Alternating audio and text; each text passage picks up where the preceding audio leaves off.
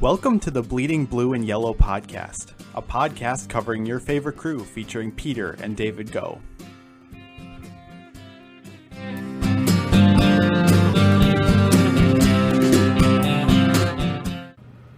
Hi everyone, welcome to another episode of the Bleeding Blue and Yellow podcast. I'm your co-host Peter Go alongside David Go, our other co-host. We got a couple things to cover today, a little bit of a drier week as far as the Brewers news go.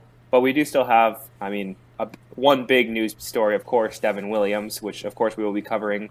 We'll be covering Devin Williams' Rookie of the Year award, as well as the other award winners, briefly touching on the Marlins' move to add Kim Nung as their new general manager, and then also taking a look at the Hall of Fame ballot, which I think is very intriguing this year. There's been a lot of good talent. I guess really everyone on the Hall of Fame ballot obviously is good talent, but there's been a lot of Hall of Famers inducted over the last couple of years, and it's really the first time that the ballot's a little bit thinner.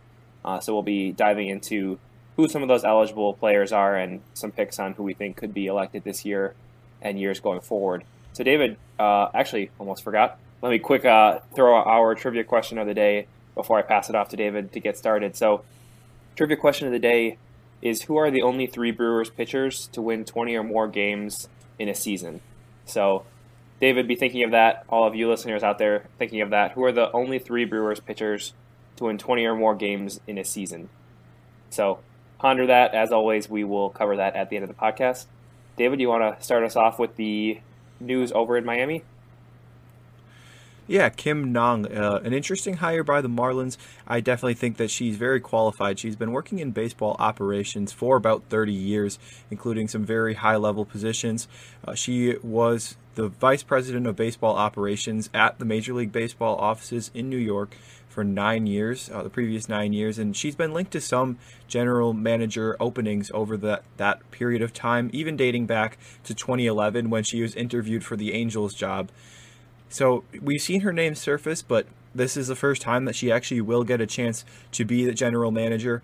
And not only is she the first woman to be a general manager in Major League Baseball, she's also the first woman of any North American major professional sports team who has a woman as GM, and also the first Asian American GM of any Major League Baseball team. So a few pretty big record-breaking or trailblazing aspects of her hire in Miami. Yeah, big news. Like you said, first women GM in all North American major sports, so that's huge. And you also mentioned the only or first Asian American general manager in Major League Baseball. Both big things, like you mentioned. And it'll be interesting to see what she's able to do. Miami's kind of in an interesting spot. Of course, they've been a struggling franchise. This year, they did manage to make the playoffs, and it'll be interesting to see what she does there with, of course, Derek Jeter, the CEO of the Marlins. I do, of course, have to bring up a tweet from Foolish Baseball, at FoolishBB on Twitter. If you didn't already see this, this was I should have known this was coming, of course, given Derek Jeter as the CEO of the Marlins and given the hate that Jeter gets for his defense, but I did think it was pretty clever when I saw it.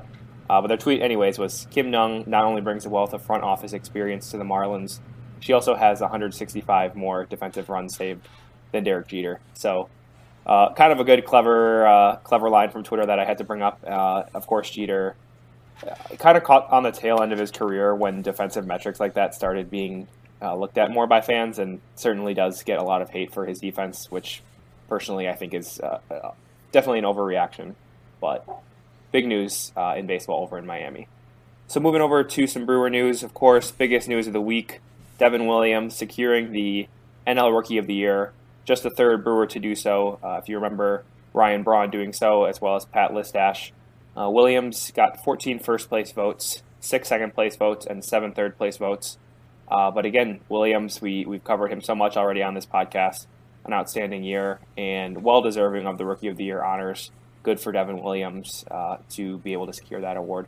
Any thoughts, David, to add on, if you thought, I guess I kind of already know that answer, but if you thought Williams was deserving, maybe some other thoughts on second or third place? I definitely thought he was deserving. I thought it was really the only fitting way to cap off his outstanding year. He was able to edge Jake Cronenworth, Alec Baum, among some other guys. Brian Hayes had a very good year in Pittsburgh too. And I think maybe with the unique circumstances of the season that potentially helped a relief pitcher win it. It's the first time since Craig Kimbrell in 2011 that we've seen a Rookie of the Year winner go to a relief pitcher. So a great honor for Williams, and hopefully the first of many honors over his career. He has yet to make an All-Star appearance, of course, since there was no All-Star game this year. And we could see him going forward as kind of a mainstay in the Brewers bullpen. And on that reliever of the year front as well, maybe piling on some honors going forward. And although Williams didn't take home those trophies, he did receive some votes for both Cy Young and MVP. He finished 8th place in Cy Young, earning 3 5th-place votes. Corbin Burns actually garnered a 4th-place vote and 10 5th-place votes, finishing 6th in that race. Williams got 1 10th-place vote for MVP, so he finished tied for 18th. And Craig Counsell actually got 7th place in Manager of the Year voting. He received a 1st-place vote and 3 3rd-place votes. Kind of an interesting thing to note there. 8 NL managers received votes, which is more than half of the managers in the National League. So kind of funny. Kind of, I think, alludes to the very tight race across of the National League with a lot of competing teams. But Don Mattingly actually took home that award. Trevor Bauer took home NL Cy Young. Freddie Freeman taking home NL MVP honors. And over in the AL, Kyle Lewis from the Seattle Mariners won the Rookie of the Year. Kevin Cash, of course, he's been kind of on the in the news, taking out Blake Snell too early in Game 6 of the World Series. But the voting does take place right after the regular season ends, before the postseason. So Cash did take home the AL Manager of the Year. Shane Bieber unanimously won AL Cy Young. An incredible season for him in Cleveland. And Jose Abreu from the south side of Chicago with the White Sox there, taking home AL MVP. Yeah, interesting. Going back to Counsell, you mentioned finishing 7th in Manager of the Year. It is interesting that he did receive a 1st-place vote. Nothing against Counsell, but I would be curious as to the reasoning behind the 1st-place vote for Counsell on Manager of the Year. Again, you mentioned that it was a tight race. There wasn't necessarily one manager that really stuck out like some years there are. But I'd be kind of curious to hear the reasoning behind Counsell's 1st-place vote.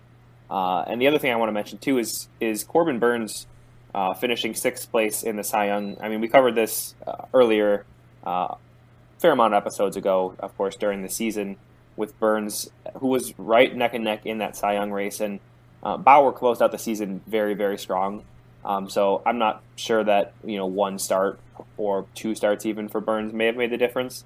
But he was right there in that Cy Young race, eventually finishing 6th, but definitely don't want to downplay Corbin Burns' year, which was very outstanding as well. Maybe not equally as outstanding as Williams, but great seasons from both of those young Brewers arms, and 2 arms that the Brewers hope to have and to make an impact for many years to come. And lastly, the last bit of news that we will be covering today is the release of the Hall of Fame ballot for this upcoming year. Last year, we did see Derek Jeter and Larry Walker elected from the Baseball Writers Association of America, kind of the traditional voting in that aspect. And Ted Simmons, former Brewer, and Marvin Miller, also former head of the MLB Players Union, going in next year. Miller posthumously. But they will be inducted actually as part of next year's class because they did not hold an induction this year, even though they will be under the 2020 class. But it is interesting to see who may be joining those guys at the Hall of Fame induction in Cooperstown next year. Certainly. It is an interesting class. A couple notable names to mention here: Tim Hudson, Mark Burley, Torrey Hunter, Dan Haren, and Barry Zito are a couple names. You may notice, in addition, Aramis Ramirez, Shane Victorino, even Dan Haren as newcomers to the ballot this year. But as you notice, a weaker class coming in this year. No Derek Jeter, no Mariano Rivera, no clear first ballot Hall of Famer of the newcomers. And really, frankly, I'm not sure any of the newcomers are deserving of the Hall of Fame either in this year or years going forward. Do you see any of those players as having a chance of being inducted into the Hall of Fame either this year or the years going forward? I would be surprised if any of those guys even garnered 5% of the vote. let alone were inducted at some point. A lot of those guys had very good careers, but I don't think that they're Hall of Fame caliber players. Mark Burley and Tim Hudson each had about 50 wins above replacement over their careers. Solid marks, but they kind of accumulated it through the years. Never were really at the top of Major League Baseball. I don't think either of them took home a Cy Young. Barry Zito did, but he did not have the longevity to be able to even be under strong consideration for Hall of Fame. I don't really think that we'll see any of them. Torrey Hunter, 9 Gold Gloves, but I don't think that there's enough in the resume there for him. So it will be interesting with no real clear-cut first ballot Hall of Famers and a little bit more carryover. Yeah, certainly agree. Good careers. You mentioned Burley, great career over in Chicago. And yeah, Torrey Hunter was outstanding defensively, but that's not really enough to carry him into the Hall of Fame. But one interesting arm that I think has a very good chance of being elected and may even benefit from the fact that it is a weaker class is Curt Schilling. Schilling has been on the uptick over the last couple of years. In 2017, he garnered 45% of votes, moved up to 51% in 2018, 61% in 2019, and then 70% in 2020. So you can see Schilling is moving in the right direction. He does only have 2 remaining years to be elected, and he would need a 5% increase, of course, for that 75% requirement in order to be inducted into the Hall of Fame. Is Curt Schilling somebody that you see is able to take this opportunity of a weaker class and be elected to the Hall of Fame? I do. I think even if it weren't a weaker class, that Schilling would actually get in this year. We haven't really seen anybody with 70% not eventually get in. And I do think that this will be the year for him, especially with the weaker class. There hasn't really been anything that he said on Twitter lately that has caused big controversy, which, whether you agree with that playing a role or not, it does in reality. And we saw him kind of dip down a few years ago because of it. I think that Schilling will be the only guy inducted this year. I'm not saying that that's necessarily the only player on this ballot that will get in at some point. Of course, Bonds and Clemens are always the two that you talk about, and I'm not really sure that they're going to get in, at least during the conventional baseball writers' time period that they have. They only have this year and next year left on the ballot. Yeah, Bonds and Clemens on that same trajectory of Schilling. Not same trajectory, but same path as far as just 2 years remaining for all 3 of those players. And not at that 70% mark that Schilling was able to hit. Clemens at 61, Bonds at 60.7 last year. They did see some improvement over the last couple of years, but it hasn't been to the same degree of Schilling. And of course, Bonds and Clemens being the 2 big, really not arguably, but the 2 best PED players in baseball, and serve as a reference as far as how the Hall of Fame will handle the PED era. I do think that if Bonds and Clemens make it, we will see an influx, even just on this ballot alone. Beyond Bonds and Clemens, we have Andy Pettitte, Sammy Sosa, Gary Sheffield. Those are all guys who I think are borderline candidates. Sosa, I think, should make it if not for PEDs. So I think that we're going to see some guys like that go in. Manny Ramirez is another guy who his numbers alone would earn him an election to the Hall of Fame, but I don't know if he will, because he, even more so than Bonds and Clemens, was suspended later on once they became a little bit more strict with the PED testing, and I think that works against him even more than it may with Bonds or Clemens. Yeah, you mentioned Sosa being a surefire Hall of Famer without the PEDs. Sosa's an interesting case. In his first year on the ballot, he received 12.5% of the vote, and last year he had 13.9%, but in between there, he wasn't even able to attain 10%. So like you said, of course you take the PEDs out, it's a completely different story, but unlike Bonds and Clemens, Sosa really not even really close to having a shot right now. Interesting to see how Bonds and Clemens could set the precedent for the Hall of Fame, but I think it is unlikely that we see them elected in the next 2 years. And there are a couple other names to note too. Some guys who have had some momentum going forward. Omar Vizquel, who's on his 4th year on the ballot, is trending well at potentially having a shot to be elected down the road. He started out down at 37%, but has reached 52.6%. So potentially an outside chance for a guy like Vizquel. Scott Rowland, also in his 4th year, only at a measly 17%, but has increased from the 10% that he started. And finally, Billy Wagner, left-handed reliever.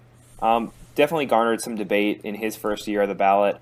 He was absolutely dominant, but didn't have as much time as the other closers like Trevor Hoffman, Mariano Rivera did. Any thoughts on Billy Wagner, Scott Rolen, or Omar Vizquel?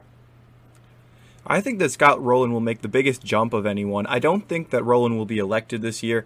He was at 35% last year, and I don't think that 40% gain is really attainable. But I do think that we'll see Rolen jump into the 50s.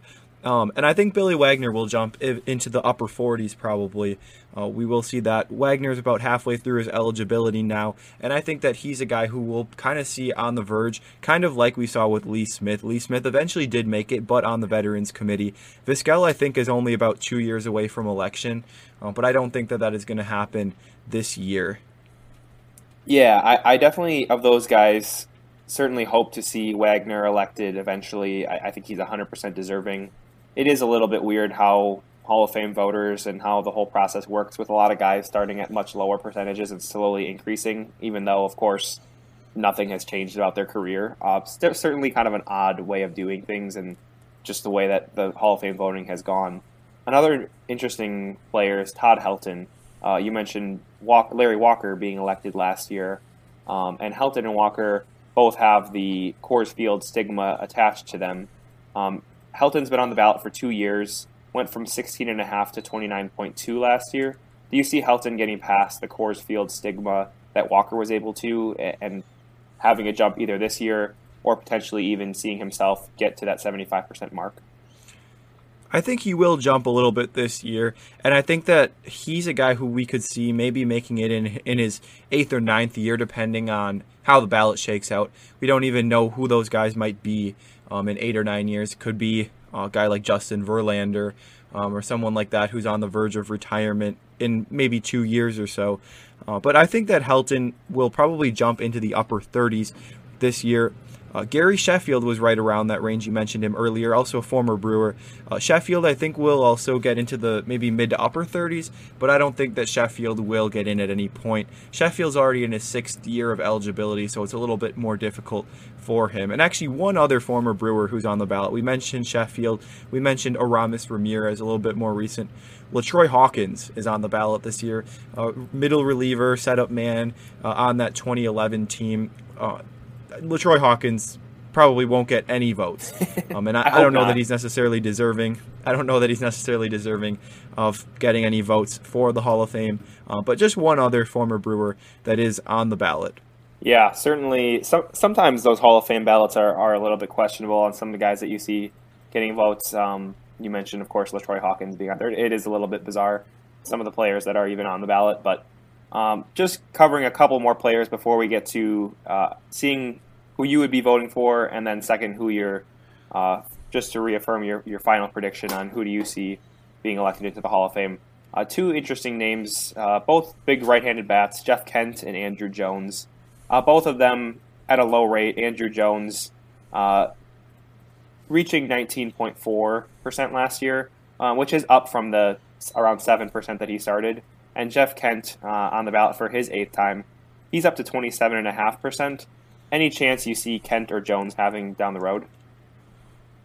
I think that Jones has a realistic possibility. I think that Jones is a guy who we could see kind of taking a Tim Raines route or Larry Walker. Jones had an excellent peak with Atlanta, but not much outside of that peak. He had 9 straight years of 4.9 wins above replacement or more. That's Hall of Fame caliber peak for sure, and he's one of the greatest defensive center fielders of all time, over 400 career home runs on top of that, anchoring the defense in Atlanta during that huge run of division championships. Jeff Kent is actually the all-time leader in home runs among second basemen with 377, won an MVP in 2000, but I don't think that beyond that there's enough in Jeff Kent's resume. He's also just finished his 7th year of eligibility. He's got 3 more. I don't think that's enough to get him from 27% all the way up past the necessary 75%. But if I were to cast a ballot for the upcoming Hall of Fame election cycle, I would put Curt Schilling on the ballot. I would vote for Scott Rolen, Billy Wagner, Todd Helton, and Andruw Jones. I would vote for those 5, and I would not vote for many of the PED guys. I can certainly understand the argument for many of them, but I don't know if Gary Sheffield is a Hall of Famer without PEDs. I don't know if Sammy Sosa is a Hall of Famer without PEDs. Manny Ramirez. I know that Bonds and Clemens are, and that's why I could see the argument a little bit more, but I also think it's kind of an unlevel playing field, a little bit difficult, and I can certainly understand either way. But those would be the 5 that I would vote for had I had a ballot. Yeah, I'm absolutely with you on the PED guys. I'm not in favor of letting Bonds and Clemens in. I know there's the argument that some of those guys may have used PEDs during that time and just weren't caught. But the principle of it, I have a hard time accepting the fact that they knowingly cheated, were penalized for it, and would be then allowed into the most prestigious class of baseball players in the history of baseball. So I'm with you on leaving out Bonds and Clemens as well as all of the newcomers as well. And, switching topics a little bit, I did mention we didn't plan this at all, but I did realize we never really did cover the Red Sox announcing Alex Cora coming back as manager after serving his suspension for his role in the sign stealing scandal in Houston. Certainly we don't need to spend a lot of time, but just want to get your thoughts real quick, David, before we head out today on the Red Sox deciding to bring back Cora to right the ship in Boston. I think he's a good manager. I don't necessarily think that he deserved to get a shot, especially this soon. I could have seen him maybe getting a chance in maybe 4 or 5 years instead. But it seems like the baseball world, especially those within the baseball world, like the players, the executives and the owners, more so even than the fans, have forgiven Hinch and Cora and the guys that go along with it. One thing that I'm kind of uncertain about is then why does it seem like the baseball world kind of shunned Carlos Beltran? Will we see Beltran get another shot? He was fired without even managing a game for the Mets last year.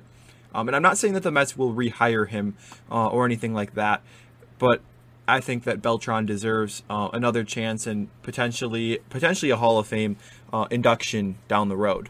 Yeah, interesting tie into our previous segment there. But yeah, I think Beltran, the timing for Beltran was really bad. Cora had proved himself as a solid manager already after this came out, so certainly helped him. Red Sox knew that he was a good manager, and I don't disagree. I think he is a good manager. Beltran, unfortunately, hadn't had a chance to really prove his worth as a manager, and I think he will get a shot again down the road. I think it will be a couple of years for him. But I totally agree with you. Cora effectively serving just a 60-game suspension for being what is described as the primary leader of one of the biggest scandals in baseball was far too little of a punishment, and I think teams should have gone out of their way to make sure that he served a bigger punishment. You mentioned fans seeming to forgive Hinch and Cora, but not so much Beltran. Fans as well as it seems like players around baseball too haven't exactly accepted the fact of the players. We did see some of those players getting hit this year, and certainly Trevor Bauer and some other outspoken players voicing their opinion against the players. But it does seem like the managers got off pretty easy given the circumstances and how big of a scandal it was. Yeah, I would agree with that. And the players didn't receive any punishment. So I think kind of the way that the fans have treated them maybe serves as their punishment, their tarnished reputation. Of course, it's a difficult line to walk.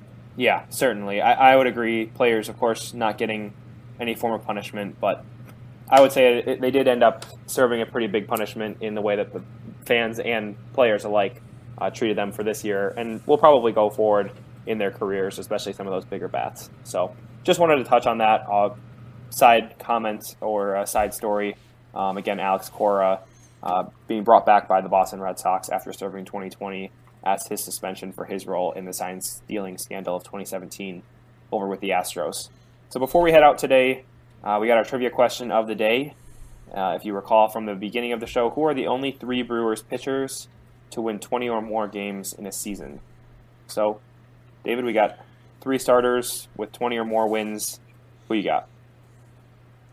Mike Caldwell, I believe, is one. That would be number 1, Mike Caldwell, 22 wins in 1978. Teddy Higuera, is he the second? Higuera tied for second with 20 wins in 1986. And final starting pitcher guess with 20 wins as well? Would you be kind as to give a hint to the era it was in? Was it in the 70s? That would be correct. Clyde Wright would be my guess. Incorrect on Wright there. Jim Colburn, 20 wins in 1973. 70s and 80s Brewers pitching, not too surprising. We're not seeing any Zach Davies, although Davies actually did have 17 wins in a year, but not as many recent guys, of course, with the trend, especially Council era, with those starting pitchers getting less time and generally less wins. But Mike Caldwell, Brewers starting pitcher, 22 wins in 78. Jim Colburn with 20 wins in 73. Higuera, 20 in 86. Capuano had 18 wins in 2005. A handful of guys with 18 wins. And then I mentioned Davies with 17 wins in 2017. Actually, Willie Peralta also had 17 wins in 2014. So kind of some interesting names there. Some of those more recent starting pitchers from the Brewers. Yeah. And I guess I'm actually just looking at Clyde Wright real quick. I guess he can be today's random player of the day.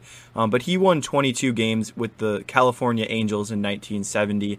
But he was also the Brewers' first 20-game loser in 1974. He went 9-20. So I'm sure that's kind of where that name came to mind. Was the 20-game loser. And he did previously win 20 games. He's also the father of Jarrett Wright, Indians pitcher who started Game 7 of the World Series in 1997. Overall, had an okay career, but another Major League pitcher, son of Clyde Wright.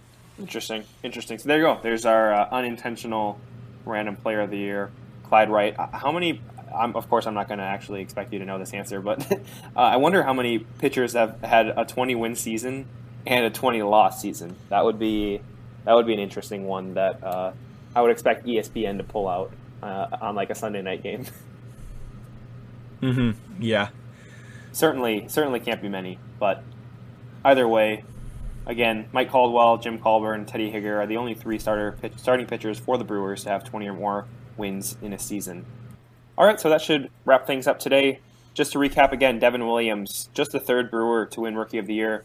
Big news over there. Williams, an outstanding year, capping off a great year for Williams. And then taking a look at the Hall of Fame ballot with a thin class of newcomers this year. David's pick, Curt Schilling, for this year's class, as well as 4 other players that he would be voting if he did have a ballot. Thanks again for listening, and we'll see you next time. Go Brewers. Thank you for listening to this episode of the Bleeding Blue and Yellow podcast. We'd appreciate if you subscribe, rate, and review our podcast. Make sure to check out our blog at bleedingblueandyellow.wordpress.com and connect with us on Instagram and Twitter @BrewersPodcast.